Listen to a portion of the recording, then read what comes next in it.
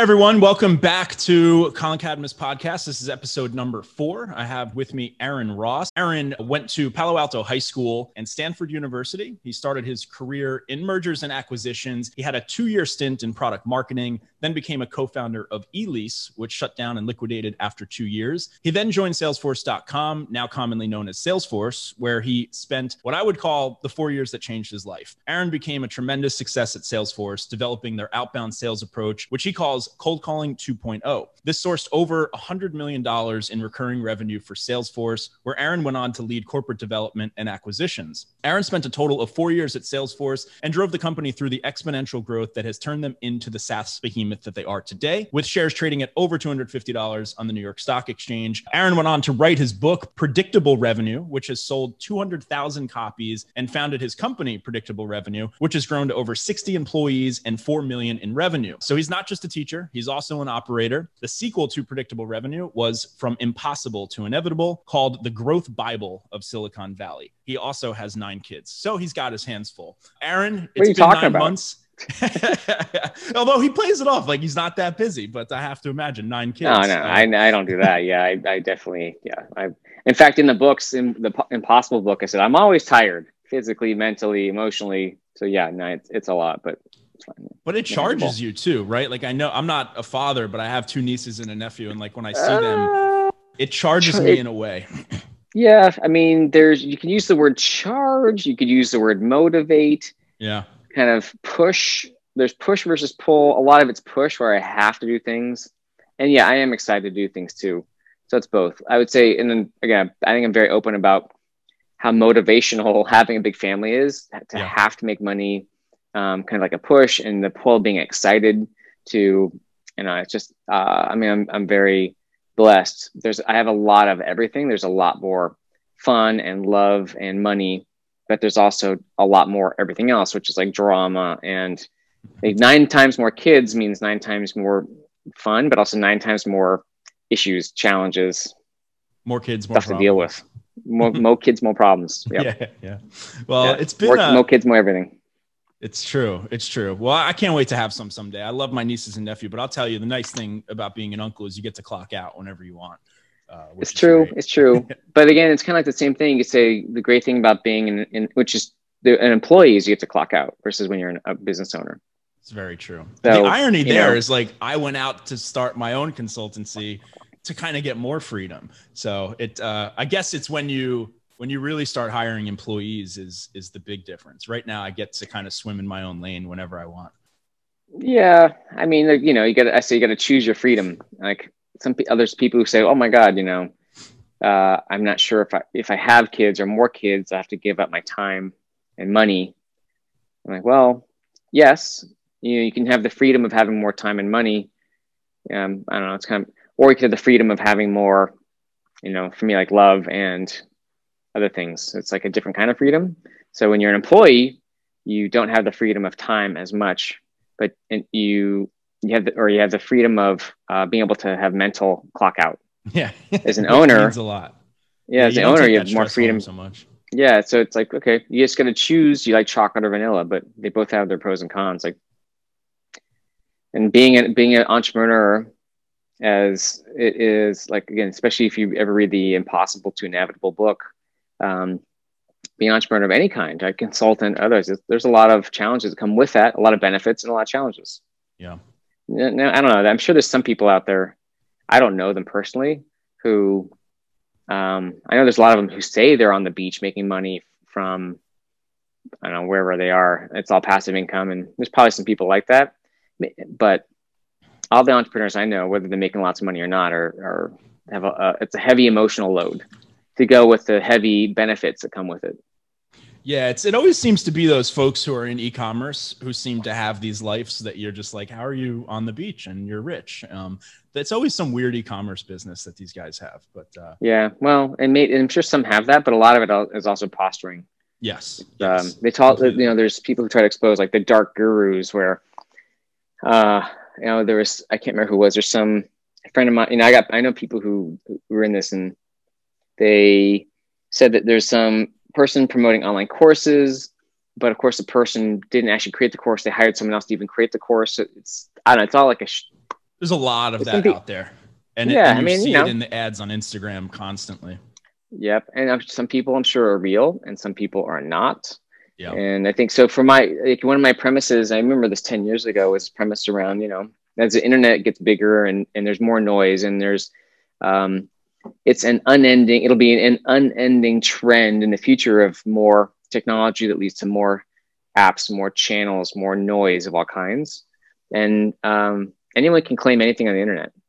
So what'll happen is you have more information and more education out there, but you can't filter the junk from the good stuff. Yeah. So people are going to lean more and more towards trusted authorities to help filter through all the, not the trash, just all the stuff. Yeah, there's just a lot of noise. Everyone's trying to do it, which I guess is a good thing too, that people are putting themselves out there and trying to make money. But you have to know what you're reading and who wrote it or who's teaching you what. I guess. Well, are you trying to make money by really helping people, or are you just trying to make money, whether or not you're extracting money from people? Right. So creating some illusion of value and just having a call to action. Just to get the check in. Yeah. Yeah. I've seen those ads. I almost feel like I know who you're talking about just because it annoys me on Instagram every time I see it. But I've clicked through those and look at, so I don't pay for it, but I click through, and the ones that feel like they're just a ripoff are the ones that have these very long landing pages that are selling you, and you're kind of scrolling through and they're like teasing you as if you're about to get the piece of information that they told you you're going to get. And you get all the way to the bottom and, they're asking for a credit card or something. Like it just feels very, it feels like I'm being trapped into one of those things. But anyhow, I want to, for the audience, season 1 of this podcast is focusing on success stories. Season 2 is going to get most likely much more tactical. But I wanted to bring in about season two. Ooh, look at that light. Focusing on, if you had one season on success stories, about the next season on failure stories. That's actually not a bad idea, particularly with CEOs. The challenges, I don't know, many people want to talk about them. I say this all the time. It's like, we hear about, people raising all this money, people having acquisitions, but we don't hear about like the 90% that fail. And I actually think that's where we can learn the most. I don't know. Actually, I think most entrepreneurs, the thing is, like, once they're successful, and I don't know about the ones who aren't, once, it's like, okay, I'm happy to talk about my failures because it's the past. I'm not traumatized. If it's the past, right. It's harder to say the things I'm failing at right now. So that's, some people maybe, some not so much, but I think the past failures, people, because then it becomes like a badge of honor. Oh, like Dan Martell, right? He's like, if you don't know him, he's an entrepreneur from Canada. I don't remember exactly some of the wins he's had, but he does SaaS Academy. Cool, interesting guy. And he'll say that, he was and sorry if I get this wrong, Dan. He was a drug, when he was young, he was a drug addict. He had 2 businesses fail or 3 businesses fail, and was able to get clean and create now he's sold 1 or 2 companies or 3 companies. And it wasn't rags to riches. It was, trauma to success. Right. And I mean, most people have some version of that.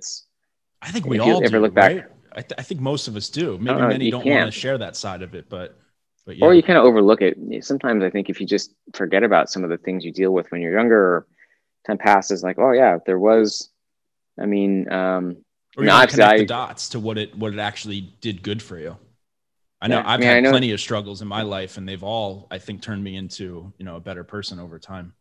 Yeah. I mean, and who hasn't, right? It's like, I don't know if there's an entrepreneur, like, can you think of someone who comes to mind who seems like they had the perfect trajectory, right? At Elon face Musk, value, my first CEO, but once I got to know him and hear his story, you're like, wow, this guy's been through a lot. Yeah. Yeah. I mean, thinking about popular ones like Elon Musk, obviously totally, lots of challenges in many ways. I don't know about Bill Gates or Warren Buffett, but I'm sure they had the shit they had to deal with. Well, let's talk about your story. Yeah. Okay. Great. Let's. I mean, look, I know that many people listening to this may have already read your books, right? So, and we also want to make sure that whoever hasn't read your book is going to read it. So we're not going to give all of the secrets away today. True. We're not going to give all the secrets away. But what I'd like to talk about, because we spoke 9 months ago, we dove in real tactically on the broken SDR model, and we had some good back and forth there. that content was a big hit. I think people are still watching it. I Yeah. get messages all the time about that. But what I really just want to get to know you a bit more and your backstory. Obviously I've read it, but I'm sure there's things that are not in the book, right? That were struggles you went through, etc. I mean, I'm curious to kind of just start back quickly from you went to school in Palo Alto, then you went to Stanford. What was the plan coming out of school? Were you planning on getting into sales? I mean, you went into mergers and acquisitions. I'm not sure exactly what you were doing there, but what was the game plan coming out as a Stanford grad?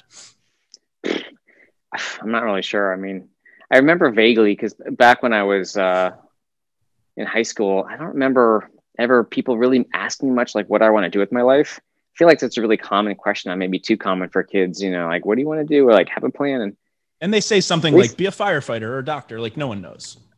I don't know. And so I don't feel like that was that as much a thing for me. I remember when I was a kid, I wanted to be like an astronaut or a pilot. But by the time I was, and I had fun just programming in high school. I did a couple of summer internships, summer jobs. But so I went to Stanford is like, well, I knew I didn't want to do programming and I wanted to do engineering. I just felt like that was more of my thing. I didn't really know what type. I picked civil engineering because I feel like, I don't know, like environmental civil engineering, that would be a good market to get into. Sure. Didn't even know what that kind of job would look like. And by the time I graduated, I'd done, again, a couple more like computer programming internships. And I also did a college a painting franchise. And that went really well. So I think by the time I graduated, I was like, well, I didn't really want to do engineering. There weren't that many jobs. Mm-hmm. And I found out about like investment banking and consulting, which also I remember sounded more interesting and paid a lot more money. So like, oh, I want to do those, like learn about business. Cause I didn't really, I'd done some things. I'd had a couple of small projects and thinking back. So I was going to say, had you at this point in your life, have you had any sales experiences, whether it was, selling snow cones at a park or like anything? Yeah. I mean, there's one when I feel like I was in ninth grade, a friend and I, we went door to door and for, I don't know, $5 or $10, painted the house numbers on the street, on the curb. With spray paint and like stencils. And then, that's a great idea because you can hit every house in the neighborhood and no one wants to be the one who doesn't have it. Yeah. Some people, I don't know, it's nice. And then, I did some programming at some point later in high school for my father's company, like some projects. And this is back, of course, like the MS-DOS type days. Yeah. That was like, it was just more of like for fun. But I don't remember what year, when I was at Stanford, I worked at the newspaper for maybe a quarter, the Stanford Daily, selling ads. I don't even remember why I took that job or how. And funny enough, I worked there with Gina Bianchini, who, I don't know if you've heard of, Mighty Networks is the CEO there. I don't even remember anyone else who worked at the paper at that time. And I remember like going down to restaurants and selling $50 ad placements for the paper. I don't think I was that good at it. I didn't really know what I was doing. I don't think I really got much training. You were in high school at this time? No, that was early college at Stanford. Okay. But I think the major thing was doing, and so one more thing, I remember back when in high school, getting magazines and Popular Mechanics, and in the back of those, they had mail order, like how to make money at home. This is before the internet, of course, right? I'm almost 50. So with like 80s, being interested, like, oh, there's ways to make money at home. Never really did much with it.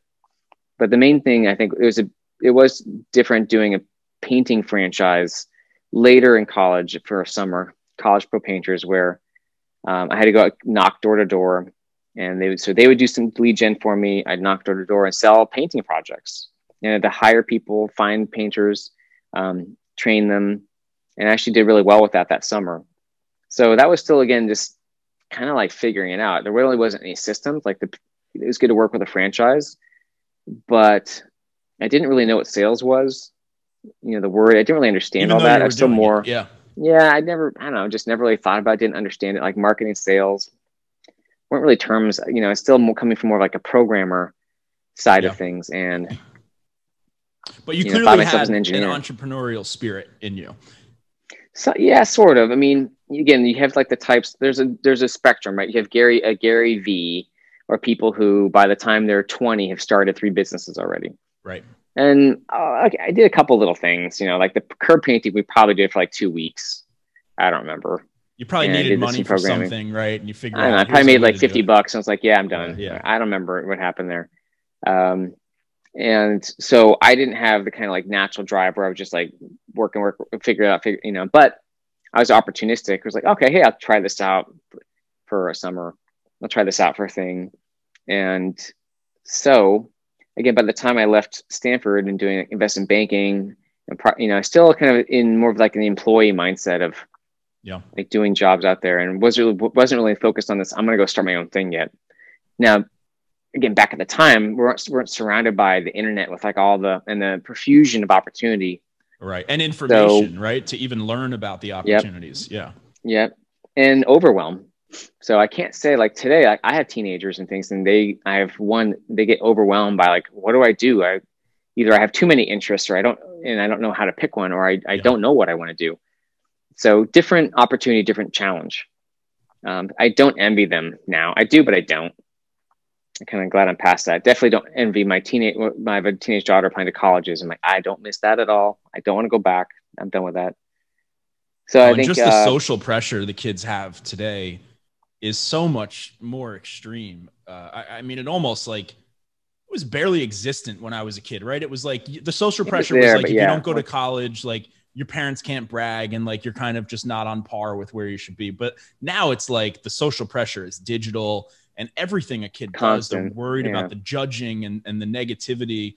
There's no question that that's going to influence the decisions people make. And I just hope that it doesn't lead them to a place of unhappiness, right? Because you're making decisions for the vanity of what it's going to look like rather than, what's inside.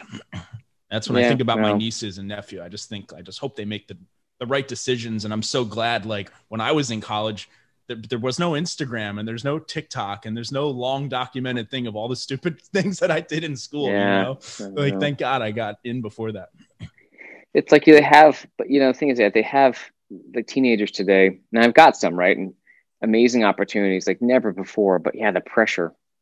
So it's kind of like the same thing, more opportunity, but more challenge at the same time. Right. I wouldn't say it's better or worse, it's different. It's just different. And I don't know how I don't know how I would have dealt with today, but like that constant digital, it's I don't know. And I got 9 kids. I'm like, I don't know.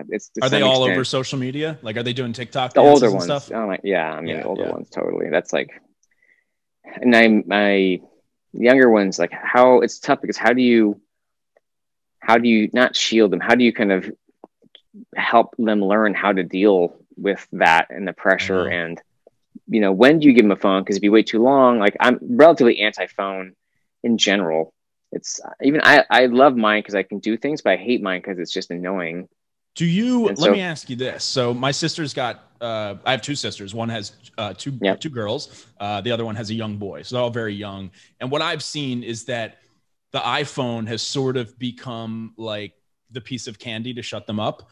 When they just absolutely will not behave, there's the one cure all in every scenario, and it's YouTube. Is it the same with your kids? And do you allow them to? Do you use that sometimes when you're just like, enough is enough? Here's YouTube. Yeah, sometimes we don't like doing it, but like especially if we're sick, tired, or so. There's just I will say that we avoid doing it as much as we can. And just in then trying to like I think as a parent too, it's hard because when a child is crying and you can kind of tell if they're hurt versus they're just trying to get what they want. Yeah. And okay, they basically are crying to get what they want. Let's say our 3-year-old. We don't have the terrible 2s. We get the terrible 3s. And I'm like, I don't want to pick you up because I do, but I'm just going to reward this type of crying. It just incentivizes the behavior to happen again. Yeah. Yeah. And yet I have other kids I need to get out the door. And I have, it's not like I'm one person with one child and I can just sit there for an hour while they cry. Well, that's why I was interested to ask you, because I would think if anyone's giving into that, it's got to be you. Yeah, definitely. Yeah, but not so much with usually the phone. So, but sometimes. So it's more like it's a conscious decision. Like I just got to pick my battles and the places where I put my energy, and I'm going to pick you up. Or it might be like I think pretty rarely if they're if they're crying and maybe they got hurt. For me, it's like okay, you got hurt. I don't want to try to stop you from crying. I'll just kind of let you cry it out, kind of like have the pain, and it's okay to cry and it's okay to get hurt. Yeah. And not necessarily try to distract you, and unless there's something else going on. You need a balance there. Yeah. And sometimes yeah, let them it learn bothers. the lesson. Yeah, it bothers my wife more when they're really hurt. And we each have our areas where we get triggered, like the things that we don't really care about, and things we do care about, things we're more that we're emotionally strong to, and the things that we're, we I guess get triggered by. So I would say that it's hard. I can see how easy it is because it's stressful when you have kids, and to kind of like just basically pacify them with YouTube. So, again, once in a while when you really need it, but if it becomes too much of a habit, because it's convenient, then, it's just dangerous ground as well. It is. They get addicted to it. Then again, I'm fascinated by some of the things they learn by watching YouTube all the time. Yeah. So I think what we aim to do is, if it's YouTube and things like, even for movie, we do Friday night movie night, because I think that is where too, like they see everyone with phones around them, and like, to some extent, I would love to not have phones at all for the young kids around it all, but it's just not practical with like teenagers and us, and like business. I got like business and stuff in like around the world in some ways. Right. Yeah. So, which, not saying that off because it's like sexy. It's just like, well, the time zone differences, and there's like shit going on I got to respond to sometimes. Yeah. So, but on YouTube, like, it's amazing the things you can learn. Or like we stick to like classics and musicals as much as we can for movie night with the younger ones. You got any kids watching Blippi? Actually, one of them we discovered Blippi. So not so much lately, but a year or two ago, like Blippi, because there's like an airplane one. Yeah. Yep. Airplane. That guy's worth $25 million for making YouTube children's videos. Man. So again, the thing is, it's amazing that the stuff people can do with. Right. Yeah. So there's this other separate danger. But so I think the amount of stuff that they can learn is incredible. Plus all the amount of like crap that you can find that just like waste your brain. Have to control what they're watching. I think that's the key. To some extent, yeah. And try to teach them. Same thing with apps. I'm in the zone of with like 11-year-old and 8-year-old, and we're gonna do apps. And okay, Minecraft, we do that, great. But there's a game called like there's a category of games I call slot machine games. Have you Subway Surfer? I don't play any video games. Nothing. Okay, well, it's a bad habit I don't have. Yeah, I don't know if it's a bad habit. It kind of depends, because I have like an addictive personality though. So if I get into like gambling or playing video games, like I'll do it all the time, and so I just steer clear of that stuff. I gotcha. Yeah, I get that. So, well, I'll give you an example. So Subway Surfer, you're basically just dodging stuff. It's the same thing you do just over and over again. It's just you're getting coins. Got it. So there's no. It's like a Tetris concept, somewhat. Yeah, it's not even as puzzle solving. It's more that basically the point of the game. It's almost like you're just doing it to get coins. So I look at that. I call it a slot machine game. It's a popular one, so I picked that. Do you see that as good or bad for the kids? Bad. Like you don't want them doing it. No. Just not learning anything. But it's even learning. Or Minecraft, where like you're building stuff, you're exploring. That's cool. And then also what's fun is like a couple of the younger kids will play with a teen brother Minecraft. So that's like, it's a good family bonding. So it's not like a magic answer, but the goal is for them to do if they're using screens for like learning or having fun with the family or the people, and not just kind of like distracting themselves from being bored. Like there's this aversion to being bored. Like people, especially older kids, like when I was a kid, I got bored a lot, all the time. And today it's like people just read a book. Go read a book. Or I played by my play outside. So it's like now there's just this like aversion to being. I can't be bored. It's like this. Oh my god. Well, our brains are programmed now with all the digital. I mean, I don't know if you saw that Netflix special. I forget exactly what it was called, but they talked all about how all these apps are just. It's fascinating, by the way. I'll have to send you the name, but they go into the science behind how these apps are designed to addict us, right? To get us to just keep coming back. Oh, yeah. Is that the social experiment? That's what it's called. Yes. Yeah. And so, these kids are getting make some money. This type of brainwashing very early in the years that their brains are still developing most. And that's what's scary, because like I'm addicted to the iPhone and I didn't get brainwashed that young. And so they're going to be even worse with it. But yeah, I guess it's just a reality. Anyhow, for those who are listening who have kids, you just got 25 minutes of parental advice from a guy who has probably more kids than you do. Let's pivot a little bit. We've got about 20 minutes left. I want to dive into, so you got out of school. Sounds like there was no clear plan to be getting into sales, which is basically how all our stories start, right? We usually just stumble into this somehow. You did a couple jobs, right? You founded a company. Maybe talk just briefly about founding Lease Exchange and how that led into going to Salesforce, what that transition was. Yeah, well, I remember I was at a company and I applied to Stanford Business School. And one of the questions was, what did I want to do with my life? And actually, I never really thought about it or really took that seriously. And I was like, I want to be an entrepreneur like my father. And that was the first time I remember, thinking, I'll start a company. And that led me to, within a few weeks or a few months, finding someone and coming up with an idea to start a company called at the time, equipmentleasing.com. Okay. Lease Exchange. But so I think it was really just having that kind of moment in my life of like having a different view of what I wanted to do. And once I started to think like that, is when I started to see opportunities. So having said that, I was like late 20s. And so we got together. He was in the leasing industry. I was not. And we kind of got some stuff going. Ultimately, we raised some money and some venture money. And again, didn't know how to hire a right technical person. Mm-hmm. Were you both non-technical people? Yeah. But the main thing is, once we got the company up, product up, had some sales going, small sales and partners, and we had a VP of sales. And that was when, they had this thing called Goldmine. I didn't even know what it did. And if sales weren't working, again, I was kind of like this, well, the old mistakes around like, do we have enough people doing it? Are they making enough activity? And they're basically signing partners. And so you had no sales training or anything at this point. You were really trying to figure it out on your own. No professional experience, except through what I did at the painting franchise.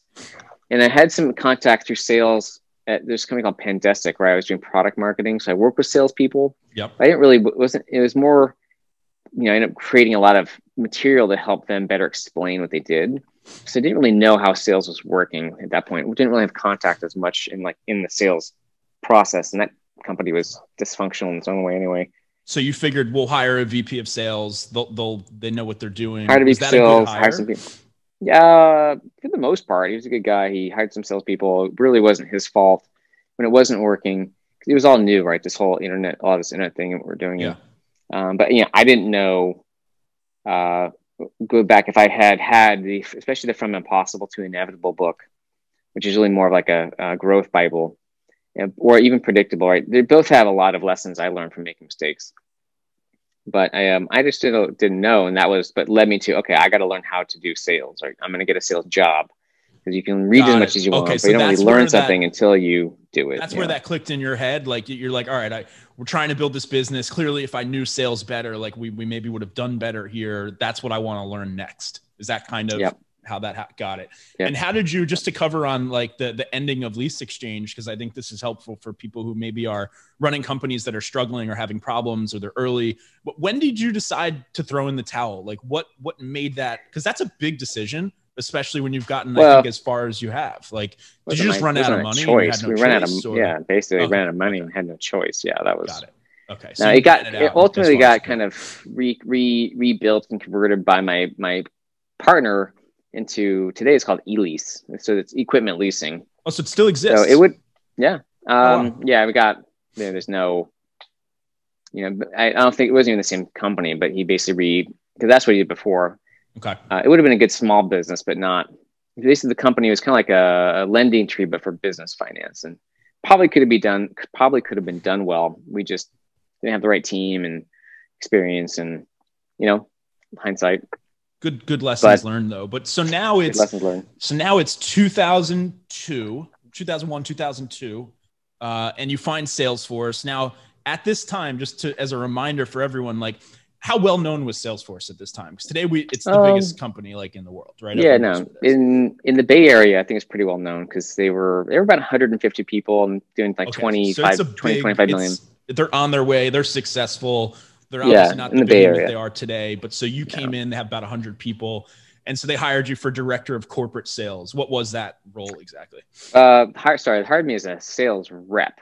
Okay. Which wasn't even as quota carrying. That was the basically inbound SDR answering the 800 line. So that was the only sales job they had. And I remember thinking they had a sale, like an AE job, inside sales. It was new and they just filled it before I was like, all right, well, I'll take this job and just make for a better story, but it's going to work my way up from that. Really was like the bottom job at sales. There was no more junior job at Salesforce than that. So that's similar in a way to my career. Like I spent the first 4 years doing something completely different, then decided to get into sales and had to go all the way down to the entry level role to get in there. But then you grew pretty quickly, right? As you got in there, what was that journey? I know in the book you explain, like, you figured out this cold calling 2.0 idea and sort of really brought that to life. You probably did a lot of internal selling and getting people on board. Obviously all the details are in the book, but how did you, if you want to give away a little bit of what's in the book, like when did that click for you? How'd you come up with that idea? What was the big vision? Yeah, I mean, and advice I would say is for people who want to make a difference in their career. What I did was I just had confidence that if I went to Salesforce, I could figure something else. I could figure something out, right? Some way to make a difference. And so taking the most junior job there was like a stepping stone. In my mind, like, okay, I'll take this job, I'll build that to something else. And then I'll learn what I need at some point, then I'll leave to go start another company. Right. It's a foot in the door at a good place. Yeah. And that was more from mindset than prior success. I just kind of believed in that I could do it at that point. Yep. And so at Salesforce, the first job, I just for 3 months or so worked really hard to get great at that inbound SDR job and put big numbers up and kind of out hustle other people there. And it was, wasn't a hard job to figure out. And in 3 months, I was already pretty bored and was proposing. But one thing I had done, and I really recommend to anyone starting at companies or companies when they onboard new people, was I started at Salesforce. I also went around and for the first few weeks, just talked and met people at all different functions: support, development, a new president, sales, marketing, just to kind of get to know people around the company and see how different parts of the company worked. And I think it's really a missed opportunity for both the new employee and a company when you have someone come in a sales job and you're just like, okay, start selling, sell, versus a chance to get to know more of the company people. And a lot of those relationships came in handy later. Yeah, they definitely. Whether it was, but one thing I saw and I noticed was this challenge around, we were going up market enterprise and we were hiring field salespeople and building a product. We didn't have pipeline for it. So that's kind of my talking to people. No outbound at this point, right? No effective outbound. We tried hiring an external firm. Yep. Salespeople. We hired a bunch of experienced field salespeople who were supposed to bring in their prior relationships. They didn't. Like zero, like one. Yep. Almost that's zero. That's usually how that goes, by the way. Yep. Yeah. And we had a couple junior people. They were switched to doing outbound calling. It was really scattershot. And even I didn't even know what was happening, but even I could tell they were just like flailing around. There wasn't really much direction. So I was like, well, I don't know what the solution is, but I know I could do better than whatever's happening if I just put some focus on it. And I luckily had a VP I worked for who got the approval to do that for like 3 months or some amount of time. Cause so you had this idea, you pitch it to the leadership and you say, can you give me some time to prove this out? Yep. So yeah, it took 3 or 4 months to kind of get the systems going, figure it out and figure it outbound. I remember, reading a bunch of books like Vito and I don't remember the names of them at this time. And none of that worked for me. And just kind of feeling, you know what, I got to just figure something out from scratch. And that was kind of the cold emailing and referral approach. And that started in, being an engineer still really is mentality, and just kept engineering that approach over the course of that year is 2003. And so first I was doing it myself, and I'm glad because that really gave me a lot of the ground up details and tactical stuff of inbound and outbound. And then they said, all right, well, Aaron, you can do it, but can we hire someone else to do it? So we hired a second person, trained them. They did it. And then it was a year later, basically, and then after months, I'm just like, this is working. Why can't we just move this along? Realized kind of how long it could take to get kind of internal buy-in from an executive level to invest in something. Yeah. And a year later, and there was actually like a leadership change too. They said, all right, let's grow this from 2 people to 12 because it's working. So it took a lot longer. They wanted you to be in charge of that. Yep. So again, so that's your first opportunity to build out a sales team. Yeah. And that was learning kind of partly how long things can take in a company to kind of prove, what kind of proof level do you want? And sometimes you have to wait for like people change and just have to be patient while you're putting up the results and being willing to like do the work yourself to get your hands dirty without ego. Right. And I think that's something I do recommend. Even taking that first sales job, went from being an internet company CEO to like this junior rep. I just wanted to learn and I needed to, and it wasn't about the title. I kind of did what I needed to do to get where I wanted to get to. Right. Now, luckily I didn't have kids or family at that time where if you have to make money for the family, that limit I couldn't have done that if I had a family at that time. Right.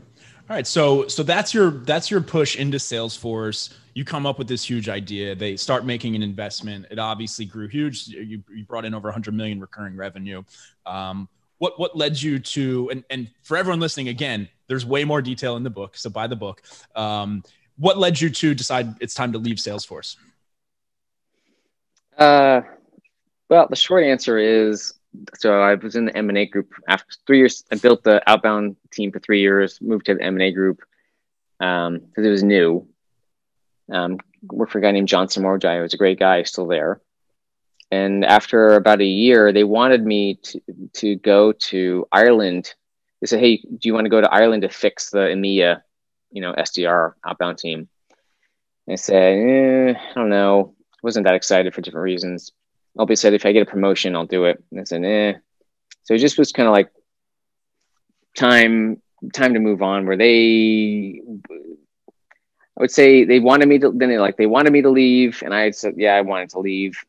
So it wasn't really like they fired me. I didn't really quit. It was just like, it's just time to move on. They gave you an opportunity you didn't really want. And I guess you're fully vested at this point. I imagine stock options were vesting on 4 years back then too. Yeah. My stock options were very small. It basically was enough to pay for some divorce debt. Oh, because you did, I guess, you got in there. When I started. One thing that cleared up here is you got in there, they were already pretty big. In my head, I was kind of imagining that it was earlier.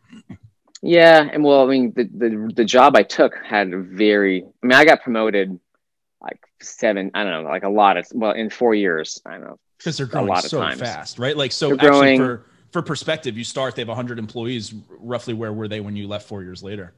Or it was about 150 when I started, and there was like 2,000 in 4 years when I left. Insane. Yeah. But also I was like, pushing from SDR to prospector to manager to direct, I don't know about 7 times, but I got promoted a bunch of times because I was just like pushing. But still, like it was a very few, not that many options, just because of where I started. Got that junior job. But so you decide to leave, and how did you? Like, did you know what you wanted to do when you left? Was it like, I'm going to go write a book, I'm going to go start this business? Like, how did that fall into place? Yeah. Well, I think where I went was I was okay. I knew I wanted to start another business. And where I started was, okay, I'm going to start another tech company and raise money and be CEO. That's sort of that along those lines. And probably be time for another day. We're running short on time here, where what happened was, it's like all the expectations when I left, all the things I expected happened. None of that did. Mm-hmm. I was like, well, I'm not going to do sales consulting because I'm just tired of that. And I'm going to start a tech company, raise money, and be in Silicon Valley. And then, so I ended up like actually doing some sales consulting. And did you kind of get sucked into that? Was it like people saw that you were so successful at this outbound, sales development, building that org? So I imagine you kind of that's kind of what I thought you were going to say, is like the market just sort of pulled you into it because everyone wants to learn from you. And did that evolve into maybe I should write a book? Maybe I should be speaking? And yeah, I mean, again, at the time Salesforce was big, but it wasn't like that. Yeah, it's huge. And I don't think some people knew about what I had done there because I started blogging. It's back when blogging was actually banned at Salesforce, technically. So I don't remember when they opened it up. Wow. So I don't know, like some people that I knew what I had done, but I hadn't really documented it. I hadn't published it as much yet. But got pulled in and worked at a venture firm for a bit. So long story short was kind of in reflecting after 6 months or so, I remember I was in Asia on a trip to see a friend. I was just reflecting on what I wanted to do. And like, you know what? I don't want to raise money. I don't want to start a tech company. I don't want to, you sort of like, I just flipped everything to like, well, I don't know what I want to do yet, but I know I want to do something I love and make as much money as I want. So like, make as much money as I want to do what I love. I knew some things. I knew where I didn't want to start. I was like, well, I kind of have to go explore and figure out what that is. And ended up, so doing sales consulting to pay the bills, part-time for years while I was exploring. Like I created something called Unique Genius, helping people make money through enjoyment, and CEO Flow, which is my first book. And, really, so that's, again, there's a lot more to that. Just trying different things, and ultimately didn't come back to publishing the book and really doubling down on outbound prospecting, which was in 2011 until I got married and had kids. And again, that's the Impossible book, which for any entrepreneurs, if you're starting a company or a manager level, like the From Impossible to Inevitable book is probably a better one to start with. If you're, in an SDR or like a sales executive, the Predictable Revenue book is a better one. But the Impossible book, I talk about how I tried these different approaches, and that's kind of this whole thing around nailing a niche, my own experience, and seeing the same problem with so many companies, and having to get married and getting married in 2011, having to support a family. But, I have to like amp up my income now, right? Because I have a family to support, and so really tripling down on outbound prospecting and publishing the book and making predictable revenue. Was the goal with the book to like? I always ask people who write sales books, like, was the goal to make money off the book, or was the goal for the book to be really a marketing engine for everything else that you're going to do? Marketing engine. I mean, I wanted to write the book and publish a book because that was just kind of in me. And I think what happened was I've been working on it, and that just helped make it happen. I had to pull the trigger and do it. I'd actually had a book deal leaving Salesforce with Wiley, which is a business publisher, in 2006. And I didn't act on it. And I think it would have been the wrong book. It wouldn't have been Predictable Revenue. It would have been a more boring, let's say, typical sales book. And by taking a few years to really kind of test the ideas and pull out the, when you take out like the best, you take out the best and you kind of simplify it, and you, I don't know, cook it in a way, bake the ideas for a few years. It turned into a much better book by taking a few extra years to do it. So I gotta we're just about up on time. Do you want to just give a quick overview of what the Predictable Revenue business is and what you're offering? Yeah. So the Predictable Revenue business today, it's really about outbound prospecting. So a lot of the businesses, if you want to do outbound prospecting, and it's for, in business to business companies, of course, and you don't want to build that program yourself, we offer like an SDR as a service program. So we can kind of staff and train and set you up with part of your remote team, outbound prospector or prospectors. Do you have are you, in terms of customers you'll take on for that, are you very specific with the types of businesses you'll work with? Is it enterprise, SMB, or is it a good mix? You just generally have to have probably at least a couple million of revenue. So you have something there that can grow, and a segment of customer that is at least lifetime value of like $20,000 and up. Got it. If you're if you're in a really competitive niche, thing is, like, we're not going to do that. Like, we have another side of the business, which is we show you how to do it, right? If you want to build your own team or fix it, we can show you how to stand up your own team and teach you how to, that it's comp and sequences and other things. Is that like a consulting model, or is that like online training courses? No, it's consulting, coaching, some training, but mostly consulting and coaching.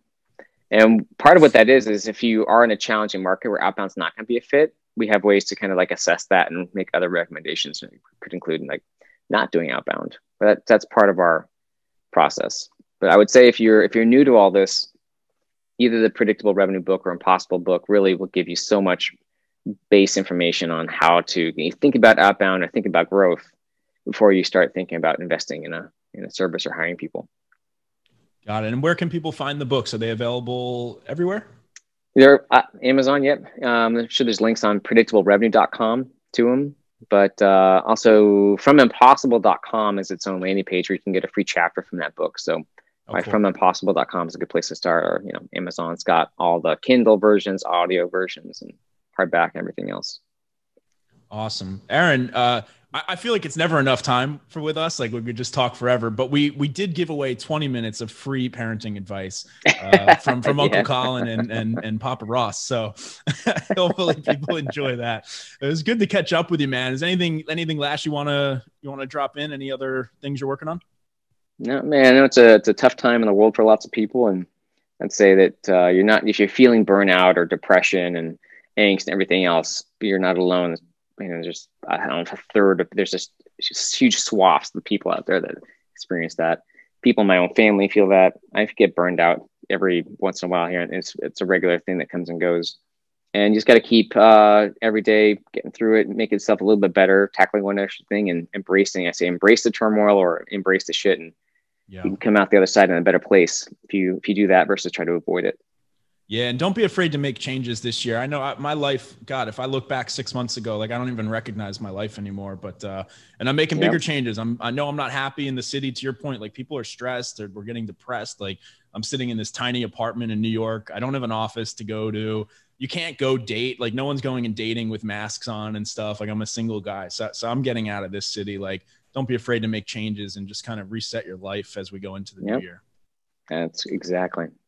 Aaron, it's always a pleasure. We'll have to catch up soon. There's still always more to talk about, but thanks for taking time. Yeah. And take care. Have a great Thanksgiving. Enjoy the holidays, the new year, and I'm sure we'll catch up soon. Yep. Sounds good. Thanks, my friend. Take care. Bye, Aaron. This episode was brought to you by Lessonly. Check out lessonly.com. That's LESSONLY.com. This episode was also brought to you by Spiff. Check out spiff.com/Colin. Please don't forget to like, comment, and subscribe. Thank you so much for listening and watching, and I'll see you next time.